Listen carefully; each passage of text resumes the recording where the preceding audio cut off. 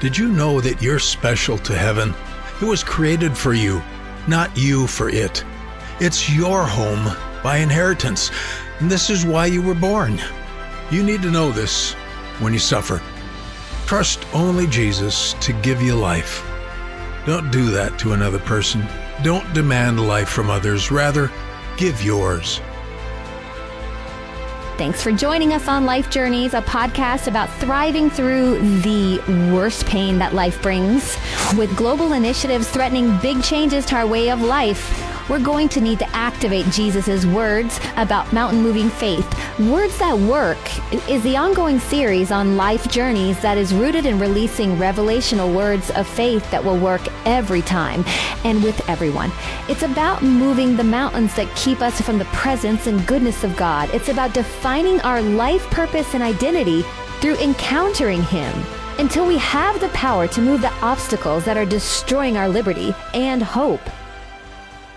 During the coming great tribulation, when Jesus opens the seals that release heaven's destiny for the earth and mankind, after we see what's called the 4 horsemen of the apocalypse ride and bring great pain and death to the earth, the 5th seal shows the martyrs that God has ordained be completed. Why? What is God telling us through this prophetic anticipation? Know this first. You are special. You are much more than your biology or your afflictions. You're more than your accomplishments or looks or your IQ. You are called and chosen by God to be near Him and to be filled with His glory. Jesus is your elder brother, and it is He who defines your life. You are special. What does that mean? That does not mean you're better than anyone. It means you are far better in Christ than you are in yourself. Who you truly are is much more special than merely your earthly existence. Now, you didn't do anything to become a human. You were created that way, yet you own your body and life as your own. You can't say, "Look what I did. I finally made myself human." The same is true of your eternal life identity. You have a special, glorified life awaiting you. In heaven, you will be so much more than you are in your physical state. You are chosen through the new birth to be an incredible person of great honor by the grace of God alone. Now, you don't need a Mercedes or ivory floors or chandeliers or fancy homes, planes, and boats to convince yourself that you're rich. You don't need fame and money to feed your ego with a sense of being special. You've been exalted by God to the place of eternal glory. You don't need the adoration of men to boost your self-esteem either, nor do you need to defend your pride to think highly of yourself. It's God who lifts you up, who is preparing you through this world of testing and shaping, and who will accomplish all that you are as His creation. Having said that, why the martyrs of the 5th seal?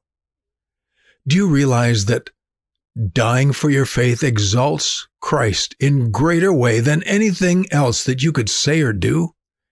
It declares a life much greater than your present existence. A willing death for Christ declares that He is esteemed of great honor and glory, more so than your earthly existence. It says clearly that He is our treasure, one greater than our own glory and life. Therefore, consider these words from Acts. It says, when they had called the apostles and beaten them, they commanded that they should not speak in the name of Jesus, and they let them go. And they departed from the presence of the council, rejoicing that they were counted worthy to suffer shame for His name. Every time you hold on to your faith in the face of suffering, injustice, and persecution, you declare the glory of the Lord more than any words or good works ever could. Every time I smile with a countenance of peace while my body is being beaten with weakness, I'm declaring to the room that God is worthy and that He can lift up my life with hope. Every moment of patience and suffering declares the esteem of the Lord to be higher than my trials. So I pray. I pray that God would make this so in my life, for of myself there is no way that I can live this out. Now, the Bible says that for the joy set before him, Jesus endured the cross. What is the joy set before us? It is certainly being chosen to behold the glory of the Lord and being filled with the fullness of Christ. Having looked deeply at this glorious truth as I've sought to become more alive to the throne of God, I want to look at what we will be like when we see him. Here is where we become special with no restriction.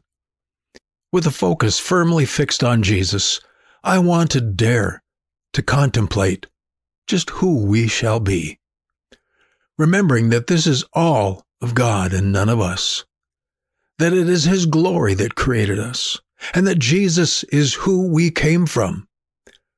In light of that, I invite you to consider with me our life from above.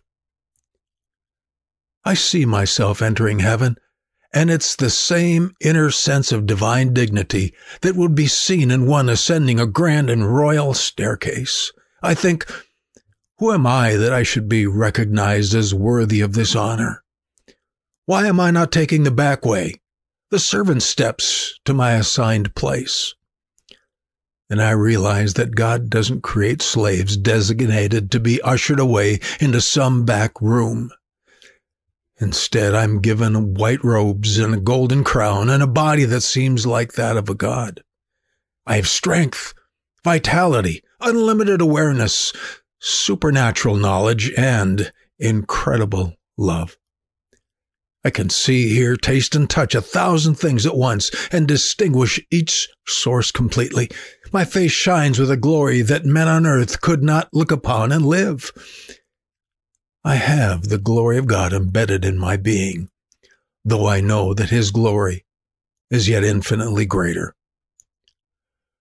What impacts me the most is that the angels impart to me an understanding and sense that I am greater than they are and that I have a divine dignity that has made me highly sought after by the angels and saints and God himself. I am indeed special to heaven. It was created for me, not I for it. All of God's domain has been given to me to call my own. This is my home, my possession, my inheritance. I don't feel unworthy of it, for the just judge of the universe has declared in his wisdom and through redemption that I absolutely belong here. This is why I was created. I'm not a stranger here. I can say, this is mine, my mansion, my home, and my kingdom. I am a part of this family. I have not been allowed to merely come and observe or ask another if I may eat, or sit, or lie down, or walk about. I have been created to be conformed to the image of the living Christ, and it is now accomplished. If a man on earth could have seen me now, he would have been rendered speechless and amazed beyond belief. To say, I am special, can never begin to define who I am in my life above as an image of the Savior. The Bible says, eye has not seen nor ear heard, neither have entered into the heart of man the things which God has prepared for them that love him. Attached to this is a divine sense of esteem, of hope and relief. Great relief.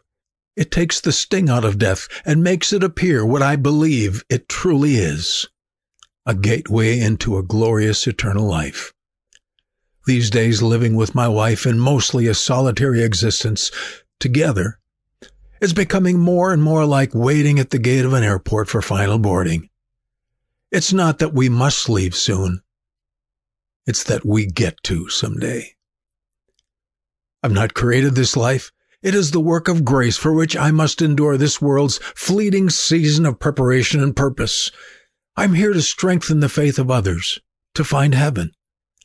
I do what I do because of what is given to me eternally, not to somehow earn or deserve it.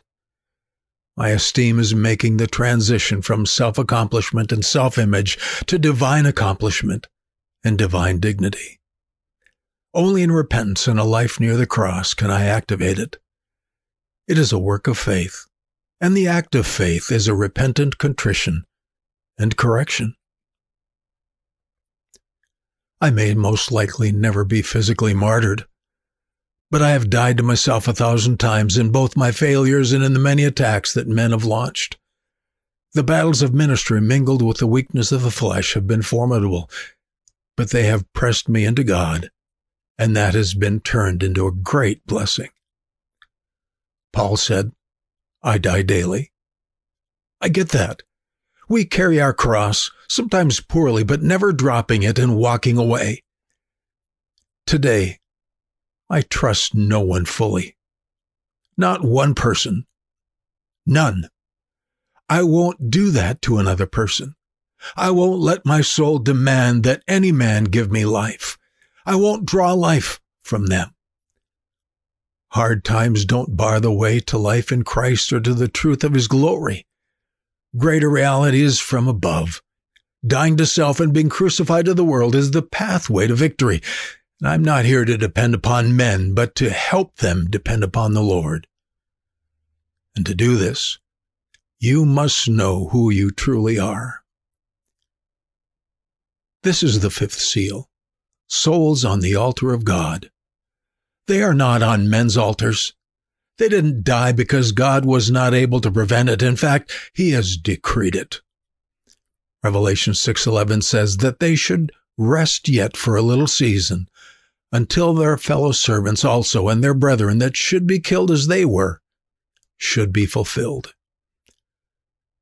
Never think that you're out of the will of God if you're suffering at the hands of an unjust world. To think otherwise is satanic. You were never promised that this world would be fair. What's important is to find out where life truly exists and how to attain it. The rich and famous die young and old. The rain falls on the just and the unjust. The world doesn't determine what works. Heaven does. Therefore, never fear to die to this world and live unto God. Remember the martyrs of whom this world is not worthy. Only heaven can define and decide the justice of a life lived and a life taken. Life doesn't work by what's fair in the eyes of man. Only grace works. The message of the martyrs of the fifth seal doesn't tell us that we too must be killed. It says that there is a much greater life in store for those who will believe and give their lives here for love. You can unlock the presence of God in your life. There are revelation principles that remove the mountains, keeping us from joy, hope, peace, and purpose when our world gets turned upside down. Look for these words that work with Pastor Hardika as he shares what has helped him when life got hard. And don't forget to check out his book, The Fortress and the Firebrand, available on Amazon and Barnes & Noble. Thanks for listening to Life Journeys. Find new episodes every Wednesday and Saturday. And if you're new to this series, it begins with the September 16th episode. Did you know that you're special to heaven? It was created for you, not you for it. It's your home by inheritance, and this is why you were born. You need to know this when you suffer. Trust only Jesus to give you life. Don't do that to another person. Don't demand life from others. Rather, give yours.